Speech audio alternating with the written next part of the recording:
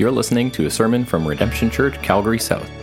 We exist to glorify God through the fulfillment of the Great Commission by seeing the lost redeemed, the redeemed matured, and the matured multiplied for the glory of Jesus Christ. For more information, visit redemptioncalgarysouth.com. But here we are, we're back in the book of Genesis. If you need a Bible, the guys are ready to bring you one. Just put your hand up. We want you to be in God's Word. If you don't have a Bible, take that. That is our gift to you. We want you to have God's Word in your hands at all times, both here and at home. When you're wanting to hear from God, you open up the Bible and you hear Him speak through His Word. And so as we gather, we're turning back to the book of Genesis here. We've been in the book of Genesis already for 3 Sundays, in chapter 1 for 3 Sundays. And we're going to close out chapter 1 here this morning in the creation of man, being created in the image of God, Imago Dei. Well, friends, as we look back to what we have learned so far, let's just take a few minutes here to recall where we are in the text and what we've seen up to this point already. We've seen that this book of Genesis already is about God revealing Himself to His people. And what we've seen up to this point so far in God's self-revealing creation account so far, we have seen already, starting in verse 1 just a few weeks ago, we witnessed that it all begins, right, in the beginning, God, that it was Him who created the heavens and the earth. In verse 2, we see really a snapshot. You can kind of think of it almost like a selfie picture of Him hovering over His creation, about to bring everything into existence by the word of His power, right? As He's over the earth and everything was formless and empty, what we've witnessed so far is our Creator God forming what was formless and filling what was empty. And He does that over the next 6 days. And He began by creating light on the first day, and then He separates light from the darkness, day from night. Day 2, he separates the waters below to the waters above. Right? He's separating the surface of the earth up into the sky, the separation between the two. And day 3, we already seen Him then separating the dry land from the oceans. And then He begins to fill the earth with vegetation and plants and trees. Remember, all according to their kinds. And then day 4, we see God creating the sun and the moon and the stars to establish the function of time and the boundaries of the universe and the whole function of how all of that operates perfectly according to His plan. We see that there's sources of light and the darkness that He created on day 1. And then we also saw on day 5 that God began to fill the oceans and the sky, right? This filling of what He has already formed. And then on day 6, we see how He began to fill the dry land, right? That land that He created on day 3. And He's filling it with land animals, all again according to their kinds. And then climactically, at the end of it all, on day 6, we see God creating mankind. And we touched on this just barely last time we were together, and my plan was to come back and to kind of zoom into this. In fact, in chapter 2, God does His own kind of recall of this and zooming into how exactly this is taking place. But what we see Him here doing is creating mankind, and He's creating mankind in His image. He's creating humanity. And through all of it up to this point, what we are understanding about God is that He is a creative God, right? He had a creative initiative from the very beginning. And as we see Him creating His people now, He is teaching us again about Himself and about His glory. We've seen already His creative passion, His creative power, His creative purpose, and His possession of it. And we've seen Him teaching us about His omnipotence, right? That's His all-powerfulness. We've seen this intentionality, creating kinds exactly as He determined. And then we see at the end here this focusing in upon the creation of mankind. And so as we see it all began, we see that He did it. And he deserves all the credit for it, all the glory, all of the worship, to freely worship our Creator God. Friends, none of this happened by chance. None of this happened by some kind of fanciful theory. It all happened because of God, the only God, who now, as we turn our eyes upon him in verses 26 to 31, he does something astounding. He does something so unique. He does something so distinct that it should just absolutely blow our minds. It should melt our hearts. It should humble us that he created us, humanity, in his image, right? Mankind, male and female, right? He created them. To which he gives, and this is what we're going to study today, he gives us a divine purpose. He gives us a divine position. He gives us a divine pattern over all of this creation. And then we're going to see at the tail end of this a divine plan. So friends, if you've ever wondered why you're on this planet, you know, that whole why am I here question, well, friends, today God is going to answer that question for you. And the answer comes directly from God himself, and it's an answer that he's not hiding. It's an answer that he's been revealing from the very beginning, and it's contained perfectly in the Word of God. So starting in verse 26, the Scriptures say this. It says, "Then God said, 'Let us make man in our image, after our likeness, and let them have dominion over the fish of the sea, and over the birds of the heavens, and over the livestock, and over all the earth, and over every creeping thing that creeps on the earth.' So God created man in his own image. In the image of God, he created him. Male and female, he created them. And God blessed them and said to them, 'Be fruitful and multiply and fill the earth and subdue it and have dominion over the fish of the sea and over the birds of the heavens and over every living thing that moves on the earth.' And God said, 'Behold, I have given you every plant yielding seed that is on the face of all the earth, and every tree with seed in its fruit. You shall have them for food. And to every beast of the earth, and to every bird of the heavens, and to everything that creeps on the earth, everything that has the breath of life, I have given every green plant for food.' And it was so. And God saw everything that he had made, and behold, it was very good. And there was evening, and there was morning, the sixth day." Let's pray. Father, as we again approach the very beginnings, the very foundations of who we are, our very foundations of understanding who you are, we pray that you would open our eyes to see your glory, open our hearts to receive the transforming power of your Holy Spirit at work with your word, transforming us and renewing us into the image of our Creator. God, we pray that today, that for those who are coming in the doors and those who are coming to worship, right? This is the priesthood of God. This is the royal priesthood. These are those who you have set in place, those who you have given dominion over your creation. We pray that as we learn about our responsibility as a humanity to reflect your image, that you would continually transform us and that we would be better reflectors of who you are in this land. We love you, God. We ask for your help. We pray this in Jesus' name. Amen. Well, let me ask you here this morning again, why are you here? Why are you here on this planet? Why are you here in this universe? Why are you here at this specific time and at this specific spot on our globe? And then with that, I also want to ask you, what makes you distinct from the animals? What makes you distinct, unique from the rest of God's creation?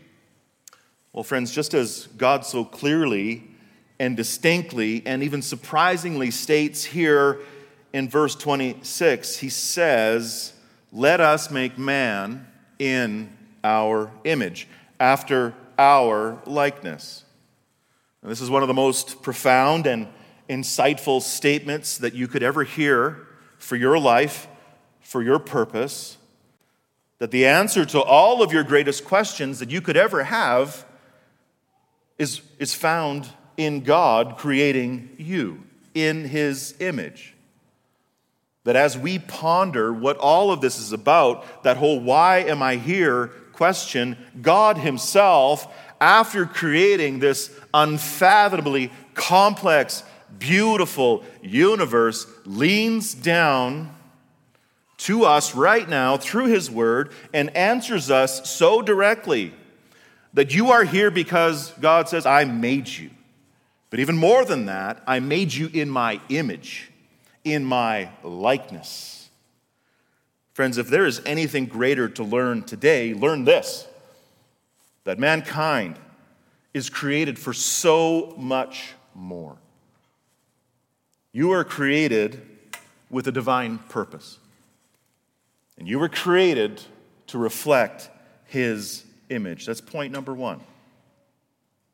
Now, we touched on this last time that we were together, and we talked about how God so climactically closes out His creation by creating us, by Him stamping His image upon us. But today we're going to dig a little deeper. We're going to examine what all of that means. What it means to be made in the image of God. What that means for our lives. What that means for our meaning, our purpose. And friends, what we find out here again is that our purpose is divine. We're not merely a lump of cells that has been sent out on some kind of random sequence of chance and meaningless. No, we're all born with the innate sense that there is something greater, and that greater someone created us for something greater than ourselves. He created us for Him. He created us to reflect Him. And so as we start to look at the text here, we see on the heels of Him creating the land animals, the livestock, the creeping things that He says is good, the beasts of the earth, right, according to their kinds on day 6. On that same day, there is a major shift in the narrative of His creation. There is a massive new focus in God's creative work. And we see it all begin here in the text by a change of voice. As up to this point, His voice is saying over and over again, right? Let there be. He says, let there be light. Let there be an expanse. Let the waters, let the earth. As God was speaking all things into existence, up to this point, He's speaking in the third person voice, but now He changes His voice to the first person, and He says, let us. First person plural, actually. Let us. Not let the earth bring forth, as He did with the animals. No, He says, let us make man. Revealing His intimate, hands-on involvement here. That this man, this person that He is determining to make is more special than anything else up to this point. More special than the universe. More special than the birds. More special than all those beautiful sea creatures, all that variety of animals. No, it's like God is rolling up His sleeves here to bend down and to give more detail, more focus, more attention, more distinction. And this is a distinctive moment that is so special because not only is the creation of mankind the final pinnacle of His remaining work, no, it's so special because the creation of mankind involves God imprinting His very image into His universe.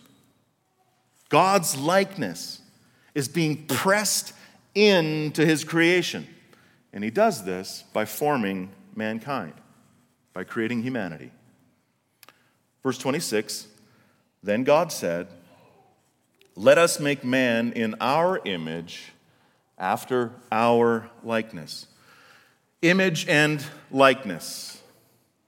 Friends, what we see here is that this great cosmic temple that God is creating is not complete until His image is stamped within it, until His image is stamped upon you. As we think about the original audience, right, we remember the context. The Israelites are with Moses in the wilderness, and they would have witnessed all kinds of temples and shrines and idols back in Egypt. What they knew about worship was that as man would often carve out an image and call it God, what we see here is the true God creating the whole universe as his temple and stamping his image into that temple, into people. And friends, as the world so readily worships, right, the animals and the stars, the creation, what God again is showing his people is that our overall purpose is not to worship the creation, but rather to be image bearers of the Creator. That we are divinely designed to worship the Creator. That's our purpose. Friends, although an elephant or a monkey or a frog can cause us to wonder about the glory of God, there is nothing more distinctly awe-inducing than to realize that I'm more than just an animal. I'm more than just a higher ordered species of animal. I'm more than just a further evolved, higher intelligent animal. No, I'm created in the one who created it all. From day one. Friends, we're different. We're a different kind than the animals. We're different than the birds and dogs and hummingbirds. They don't bear the image of God. No, only one kind does, and that is humanity. Notice, as all of the other trees, plants, birds, sea creatures, and animals were created according to their kinds, here in our text today, it doesn't say that we were created according to our kinds. No, it says we were created here according to his kind, his likeness, his image. Friends, mankind has a distinct uniqueness above all other living things because there is something about what God creates in us that is reflective of him. In fact, it's a reflection of him as we see here in a plural sense. Notice he says, let us. He doesn't say, let me. He says, let us create man in our image. Not my image, our likeness. As the Holy Spirit is writing the scriptures, right? And as he's writing through Moses, even in the very beginning, God is starting to reveal plurality. Let us in our image, in our likeness. What God is creating not only reflects him in his unity, his singularity, no, what he's creating is also reflective of his plurality. Look down to verse 27. So God created man in his own image, singular. In the image of God, he created him, singular. Male and female, he creates them, plural. Friends, as God says, let's make man, he never meant to just reflect himself, singularity in the male form. No, he meant to reflect himself holistically as he created both male and female, a plurality. So mankind, one, male and female, more than one, a plurality, and in unity.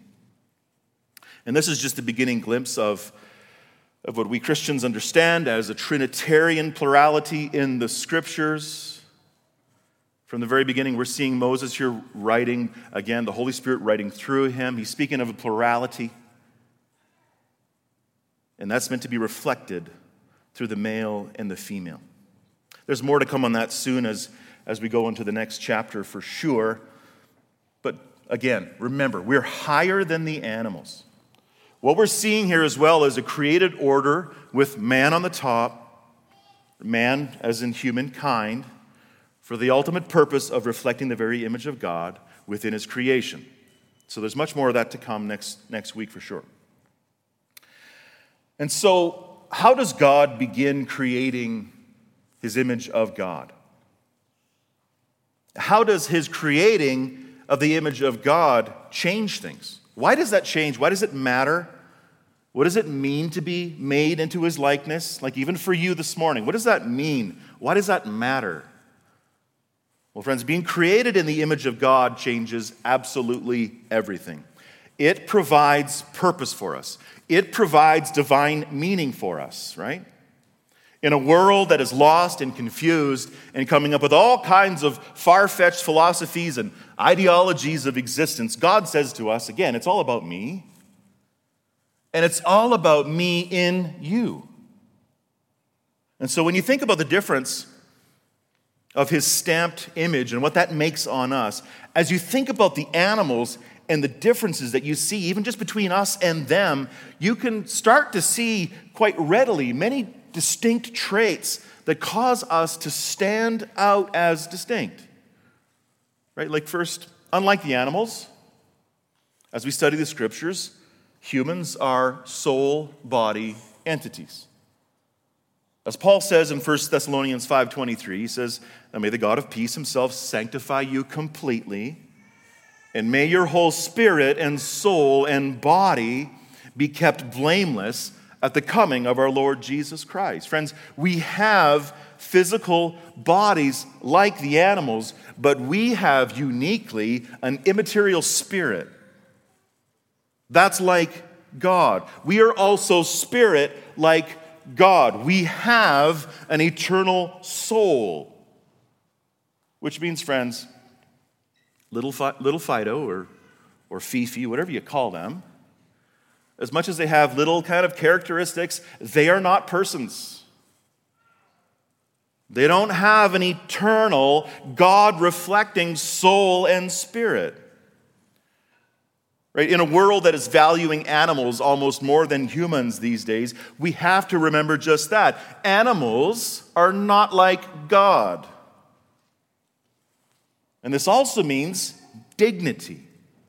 This means that we have dignity over all of the living things.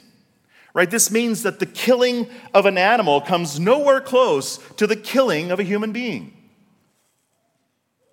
Right? Murder is horrific because it is the destruction of God's image in man. Genesis 9:6 confirms this. "Whoever sheds the blood of man, by man shall his blood be shed." Why? "For God made man in his own image." Friends, that's why abortion is not women's reproductive health care. What it really is murder. It is the destruction of God's image in utero. That's why euthanasia is not compassion. Euthanasia is murder. It is the destruction of God's image in a person. No, friends, to bear God's image results in human dignity above the animals. Human dignity, and also we see here human equality as well. No one has the right to own anyone. No one has the right to demean or anyone based on the color of their skin or their creed or their condition in life, even when it comes to men and women here. It doesn't say here that only men are created in the image of God. No, it says what? It says male and female, I created them. Distinct, yes. Equal, yes. No, friends, dignity is at the very core of what it means to be a God-reflecting human. Another aspect of the difference between animals and people is the sense of morality. Image-bearing means that we have morality. Right? Unlike survival of the fittest, like the animals, humanity is born with God's imprint of a conscience. We have a moral compass of what's right and wrong. As animals operate merely from, and Wayne Grudem says this, he says fear of consequence or just the hope of reward, we know instinctively that murder is wrong. That taking something that is not ours is wrong. This is reflective of us being made in the likeness of God. As well, we know that mankind has the ability to reason and to think logically. Friends, no animal has ever advanced beyond the instinctually motivated aspects that God has given them from the beginning. Right? Like, just think about it. Right now, in this world, there is not a kingdom of advanced turtles, right? Orangutans aren't holding conventions downtown Calgary. I mean, maybe you might call some of them orangutans. I don't know. They're not arguing about genetically modified bananas. No, only one living thing has continued to learn and advance beyond just natural instinct, and that's humanity. This goes with our ability to communicate as well. Our God is a communicating God. That's why you have that Bible in your hands. God communicated to you perfectly through His Word. We have complex language. We communicate with each other that is more than just grunts and whistles and barks and growls. But we have deep, complex articulation of thought and knowledge through thousands of words and so many languages. The same goes for creativity. Like God, we create. We don't create exactly like Him because He created it all from nothing. But what we do is we use His stuff and we make stuff. Right? We invent stuff. We problem solve. We create beauty like Him. Art, music. We tell stories. And like Him as well, unlike the animals, we have complex emotions. Relationships, commitment, covenant, fellowship, worship, love. Nothing that any animal could ever come close to having, friends. No, we are humans. We are distinct. We are created in the image of God. We are created in His likeness. And so, our divine purpose, friends, is then to reflect His image into the world and then back to God.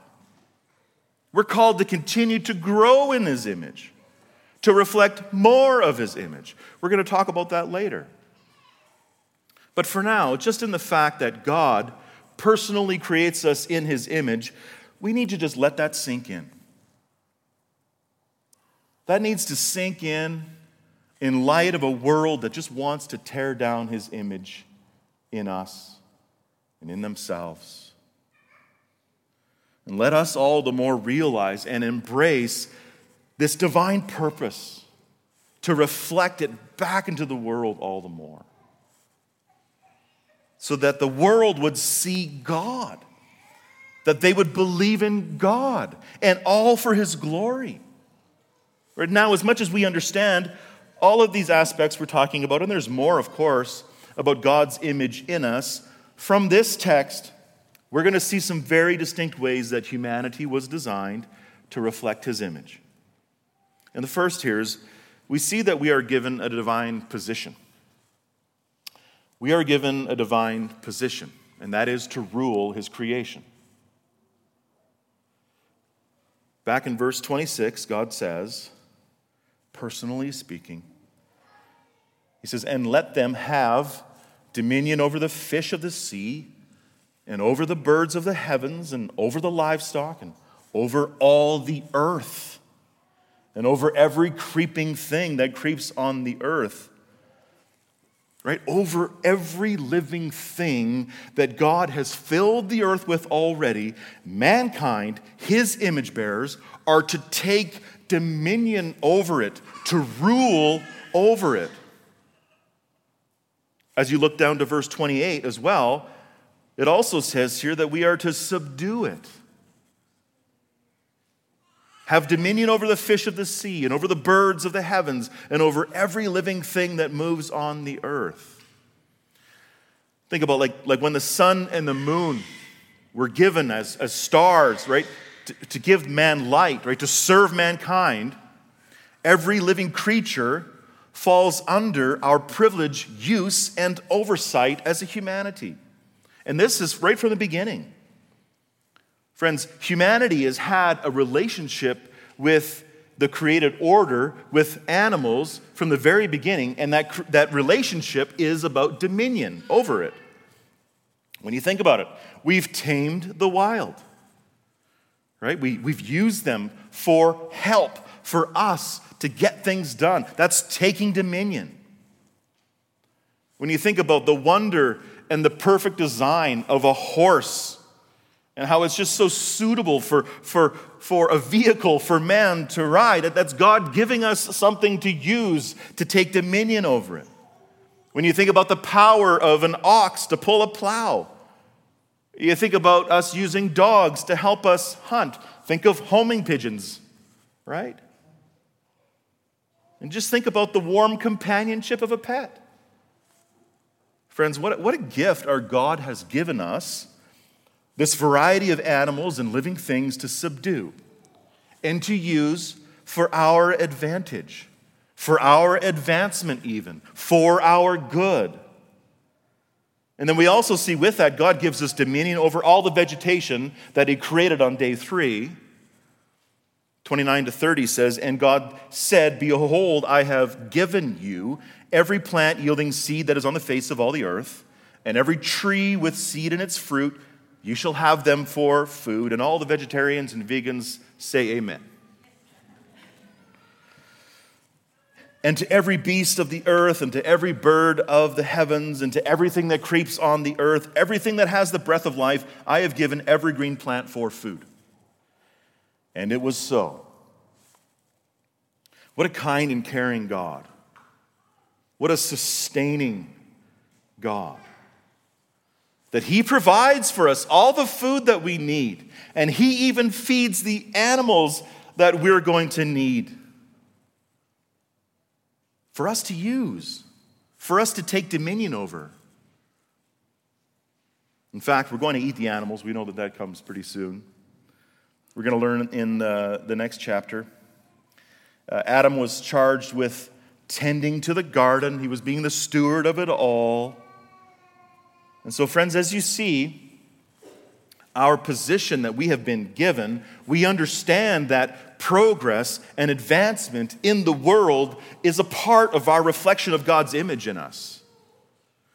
To use and to steward God's good creation for our good, for His glory. And this is exactly what He designed to take place.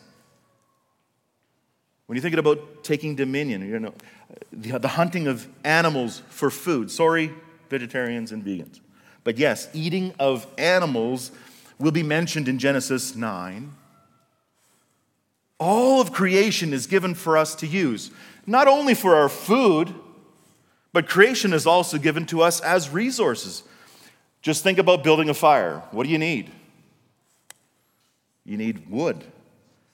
All of this is given for us to have heat and to cook and all these kinds of things. Think about the skins that they were going to need for clothing. Think about the materials that they're going to need for shelter. Think even about the minerals that they're going to need for trade. In fact, in Genesis chapter 2, it already mentions gold, bdellium, and onyx. These are valuable minerals.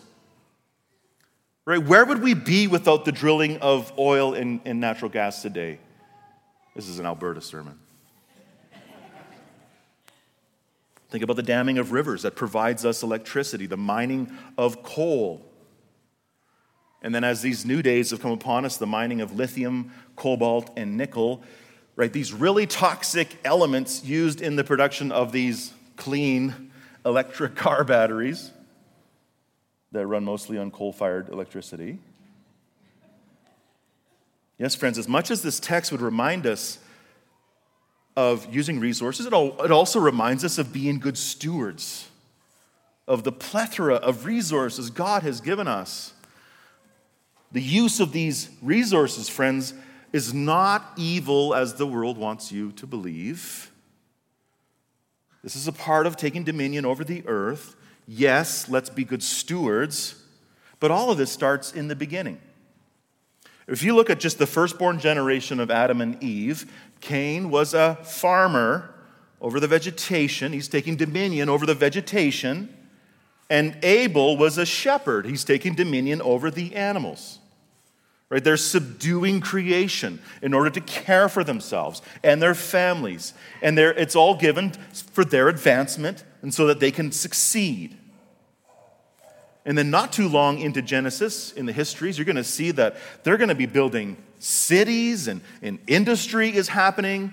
There's going to be advancement in that ancient technology. They're going to go from bronze to steel to nowadays, where we have the Jeff Bezos and the Elon Musks firing rockets into the skies, planning to go to Mars.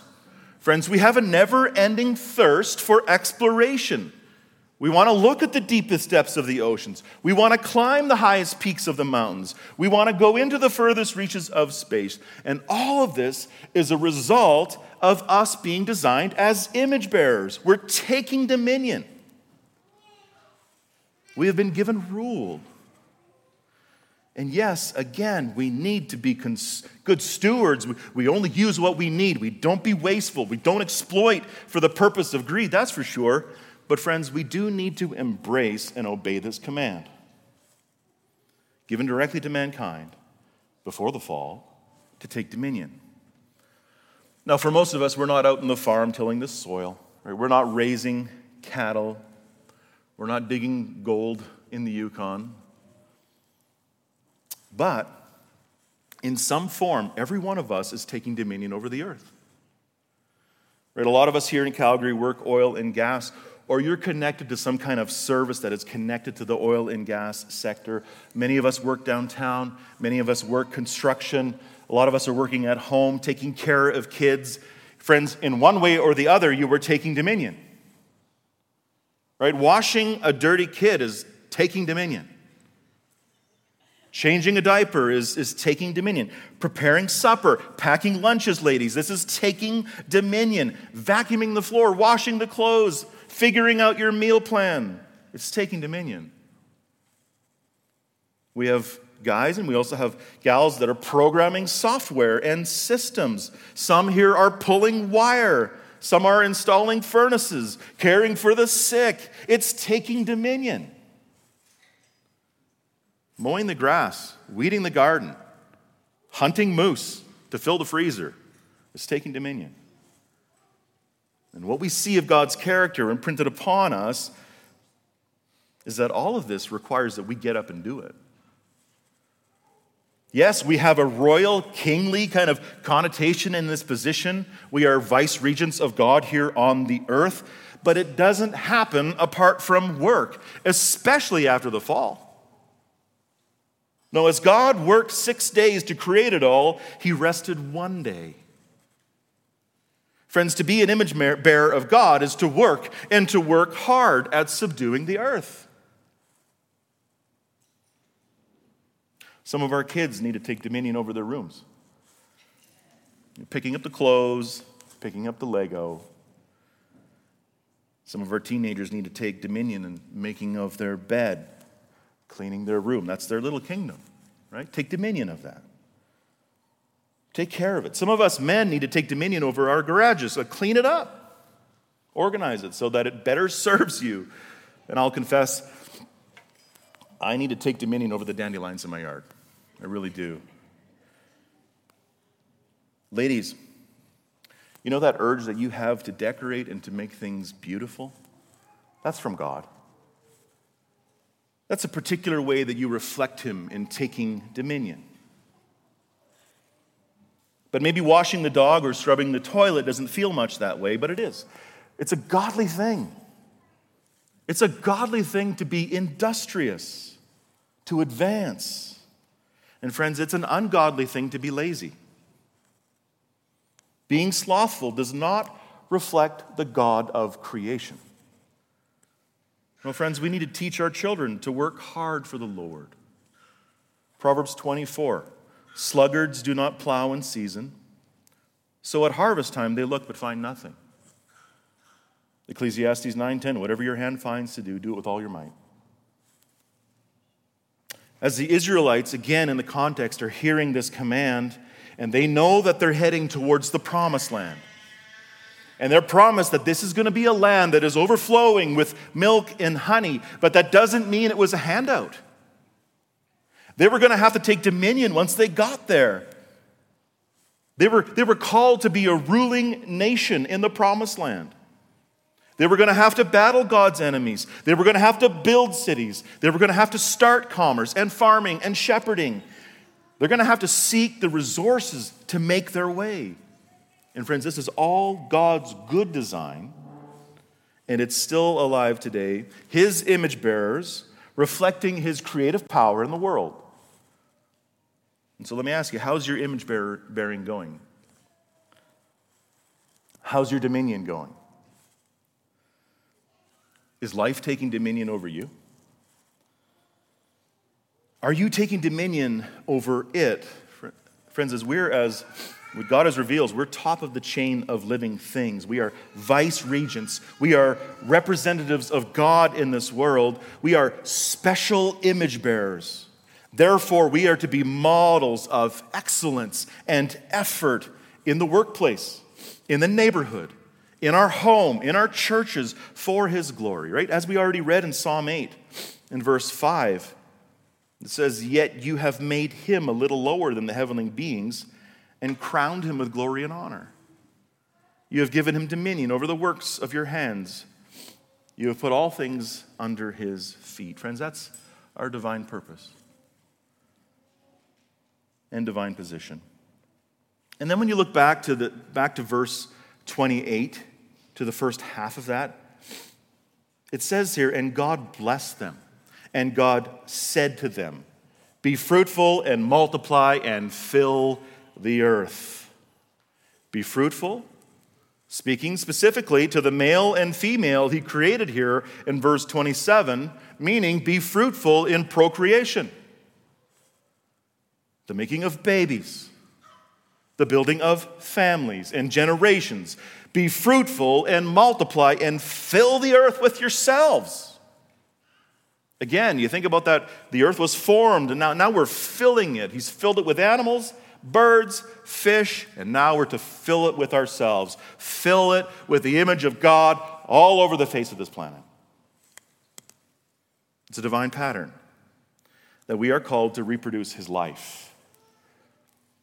Just think about it. Think about the beauty and the wonder that two distinct people, men and women, male and female, very countercultural to our world right now. Gender is defined by biology. We believe in truth. We believe in absolute truth. We don't believe the lies that our governments and our education system are trying to teach us.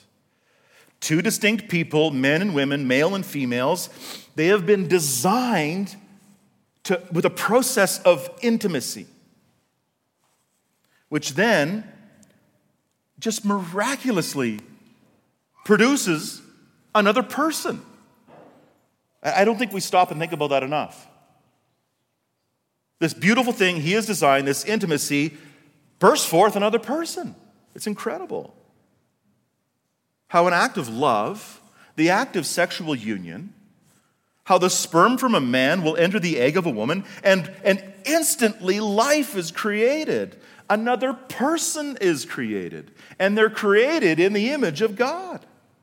Right? Created different than the animals. Created different than all the creeping things, because this person is not just a physical being, but it is a spiritual being as well. Right from conception. I want you to just think about that and marvel at that. At one moment, all there is just a sperm and an egg, and the next moment, like wham, a brand new body, spirit, entity. A person is now alive with an eternal soul. The image of God in utero. It's absolutely incredible. Every conception and every birth of a person is just an absolute miracle of God's creative power. And as God has created them in his image, male and female, he created them, it also says that he blesses them. And he commands them to be fruitful and multiply. This is why across our planet, men and women continue to make babies. They continue to build families. They continue to multiply across the globe. I mean, like our population in the world right now is 7.75 billion people. And it all started from these two people, Adam and Eve. Like right now, across our planet, 385,000 babies are going to be born just this year. About 20,000 babies are going to be born just during this church service. 140 million babies a year, and it's multiplying all the time. The power of multiplication means that it's exponential growth. Right? Like in 1960, the world only had 3 billion people, but just 60 years later, we have 7.75 billion people, and they project that we're going to hit in 2056 about 10 billion people. I would say, as just looking at those numbers, we are being fruitful and multiplying across our planet. Now, it's interesting to see these numbers, but it's also interesting to see that who is multiplying the most. In fact, what we're seeing in North America is actually pretty concerning. Birth rates are declining here while they're soaring everywhere else. In fact, the other day I was working on my family tree, and I was surprised to see how many kids my ancestors had just 2 generations ago.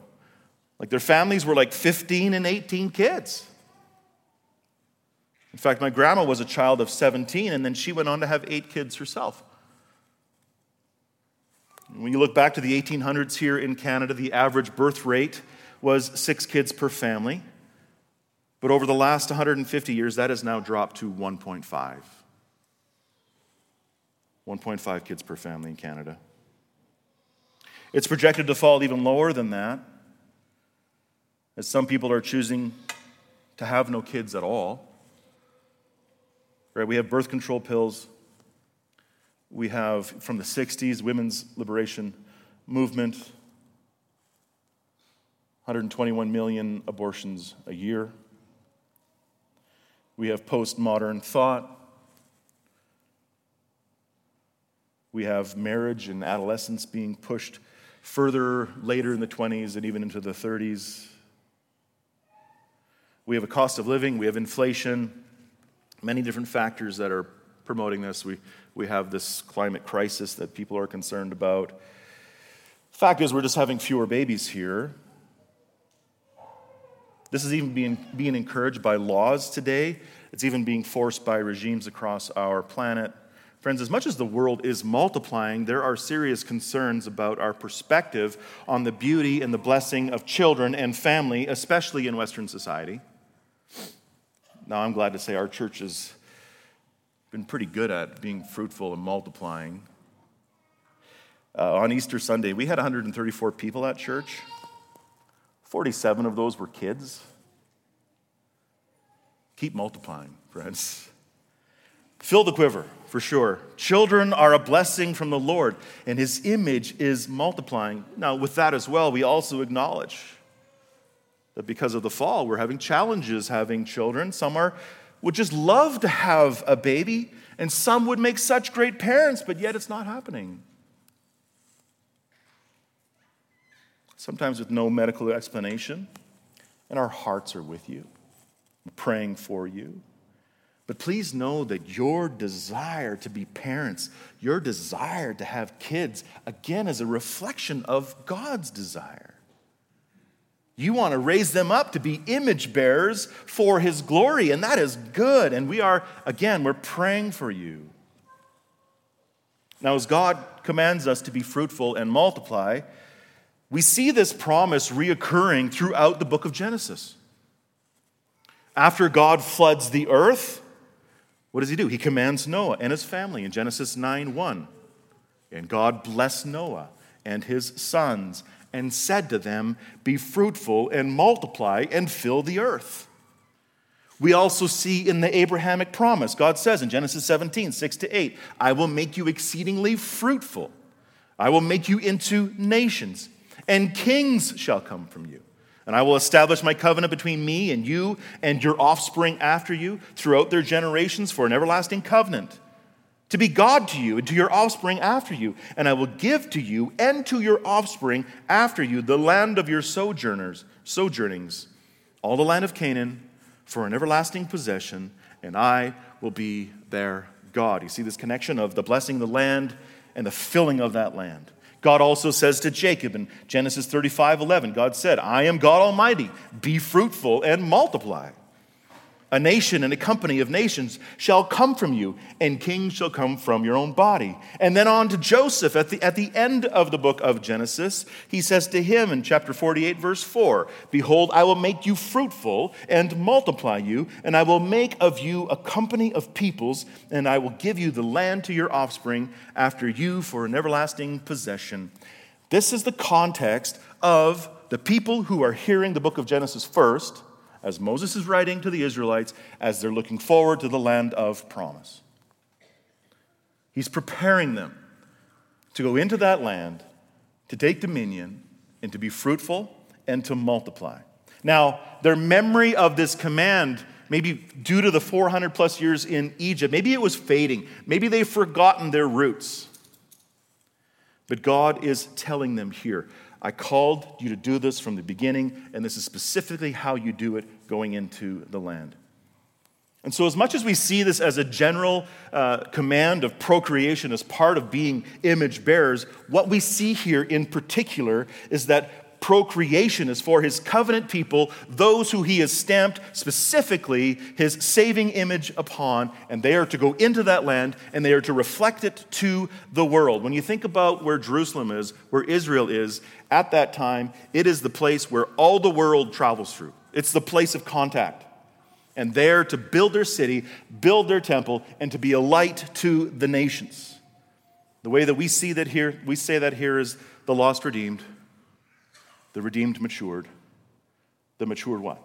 Multiplied, right? God's people multiplying not only physically, but spiritually for the glory of God.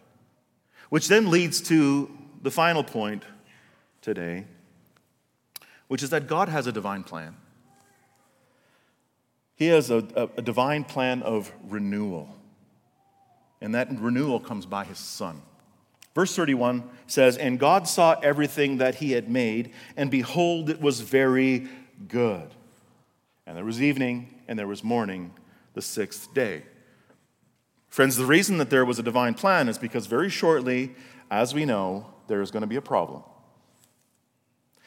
And the problem is that as good as it all was, in fact, as very good as it all was, as God says himself, as very good as it was, as God stamped his image so uniquely and distinctly upon man and woman, the problem is that as much as we were to reflect the image of God by taking dominion and being fruitful, we know that just in a matter of time, in a matter of temptation, in a matter of just turning the page to chapter 3, what we're going to discover is what went wrong. That our responsibility and role as vice-regents of God, reflecting his glorious image into the earth, becomes marred. It becomes stained because of our sin. It was just a matter of a short amount of time of humanity experiencing the blessing of God, the beauty of his creation, the unadulterated and intimate relationship of love that we had with him in the garden, that we would then listen to the questioning lies of a serpent, that we would question God's command and rule and goodness towards us, that we in Adam and Eve, the first two human beings, that we in them would disobey God. That we would sin against our Creator who created us in his image, in his likeness, by the eating of the forbidden fruit. That our dominion would be breached, that our fruitful blessing of intimacy then became our shame. That we tried to cover ourselves with the vegetation of the earth. We were trying to hide from God who so richly blessed us. Friends, it wasn't very long until the very image of God that we were meant to reflect became marred and stained and distorted in our sin. To the point that it not only infected and darkened God's glory in us, but it also infected all of creation. The creation that God so generously gave us to rule over. It goes from blessing in chapter 1 to cursing in chapter 3. As death came into the world because of our sin, we were also to be separated from God, removed from his intimate presence in the garden. And that the vegetation of the land that once so freely and abundantly fed us was now going to be cursed with weeds and thorns. That taking dominion over the earth is now going to become so much harder for Adam. Right? God says to Adam in chapter 3, verse 17 to 19, he said, "Cursed is the ground because of you.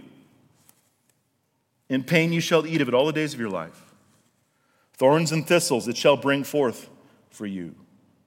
And you shall eat of the plants of the field. By the sweat of your face you shall eat bread till you return to the ground." We also see that the living things would also be cursed with death like us. They'd be cursed with disease. We also see the beautiful blessing of procreation, of being fruitful and multiplying, would now become hard, struck with difficulty. Instead of the blessing of fruitful multiplication, God says to Eve in chapter 3, verse 16, "I will surely," look at the word, "I will surely multiply your pain in childbearing. In pain you shall bring forth children." And so, friends, as we have these clear commands to take dominion and to be fruitful and to multiply, it's become so much harder. These commands still stand today, but it is hard. And the reason that it is hard is because of the sin of our first parents and the collective continuing in that sin of all of us. And as much as the whole universe and all that God gave us was given for us to truly marvel at his glory, we have stained it. We have marred it to the very outmost edges.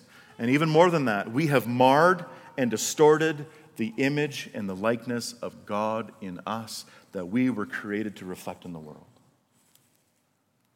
Therefore, we have a problem. It's the greatest problem that faces all humanity. The greatest concern for all. But the greatest question that we could ask is, how can I be made right in my sin? How can I come back and truly reflect him as an image bearer? The image bearer that I was created to be. Friends, all of us fall short of the glory of God. We're all dead in our trespasses and sin. Any effort to try to be good enough can never recreate your fallen heart. You cannot make yourself shiny enough. Now, you've been called to reflect God's perfect beauty and righteousness, and this is something that you just can't do on your own. This is something that only Christ can do in us. No, friends, we need new selves. And we need new selves, and it only comes through Jesus Christ. It only comes from God himself coming down and putting on flesh. He put on flesh in the likeness of sinful men. Just think about that for a minute. As we were made in the image of God, God had to come down and put on our image in order to make us his image bearers once again. To make us into his likeness once again. Right? This Christ came down, this perfect image bearer himself, Colossians 1:15. He is the image of the invisible God, and he is the firstborn of all creation. He is the exact imprint of God's nature, Hebrews 1:3. He is the glory of Christ, who is the image of God, 2 Corinthians 4:4. He is the one who came to live as the perfect, sinless image bearer of God. The one who perfectly rules and takes dominion. The one who is full of fruitfulness by his Spirit in us. He is the King who came and humbled himself to the point of death for our sin, who then rose from the grave in order to stamp his perfect image upon us. And he is the one who calls us again to be new creations in him and to further be sanctified in him, to be purified in him, just as he created us to be. Right? Colossians 3:10, put on the new self, which is being renewed in knowledge after the image of its creator. Ephesians 4:23-24, be renewed in the spirit of your minds, and to put on the new self, created after the likeness of God in true righteousness and holiness, right? Image, likeness. Jesus came to recreate, renew us in his likeness. And he is faithful to continue that work in us today as we give ourselves to his word, right? The renewing of our minds, not being conformed any longer to this world, but being renewed into the image of Jesus Christ. That's what it's all about. That's the gospel of Genesis 1. This is our divine purpose, our divine position, our divine pattern, and the divine plan even before the creation of time. So friends, we're called to reflect God, rule over his creation, reproduce, and do all of it in the renewing grace of Jesus Christ. Amen? Let's pray.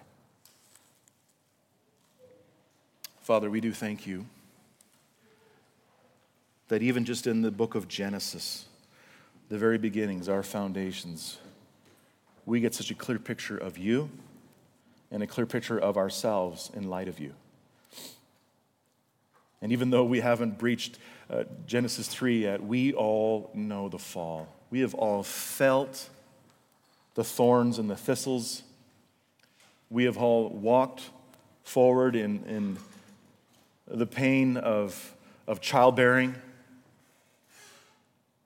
not just the act, but also the struggle. We know that living in this world, as beautiful and as glorious as it is hard. As we face wars and we face sickness and we face death, we come before you as your image bearers, and we confess that we do fall short. But we do ask that you would continue to renew our minds, keep filling us by your Spirit, keep causing us to walk in your ways, and may us always look to Jesus Christ, the perfecter of our faith, the one, the Alpha and the Omega, who created us from the beginning and who came back to create us into his image once again. We love you, God, and we pray this in Christ's name.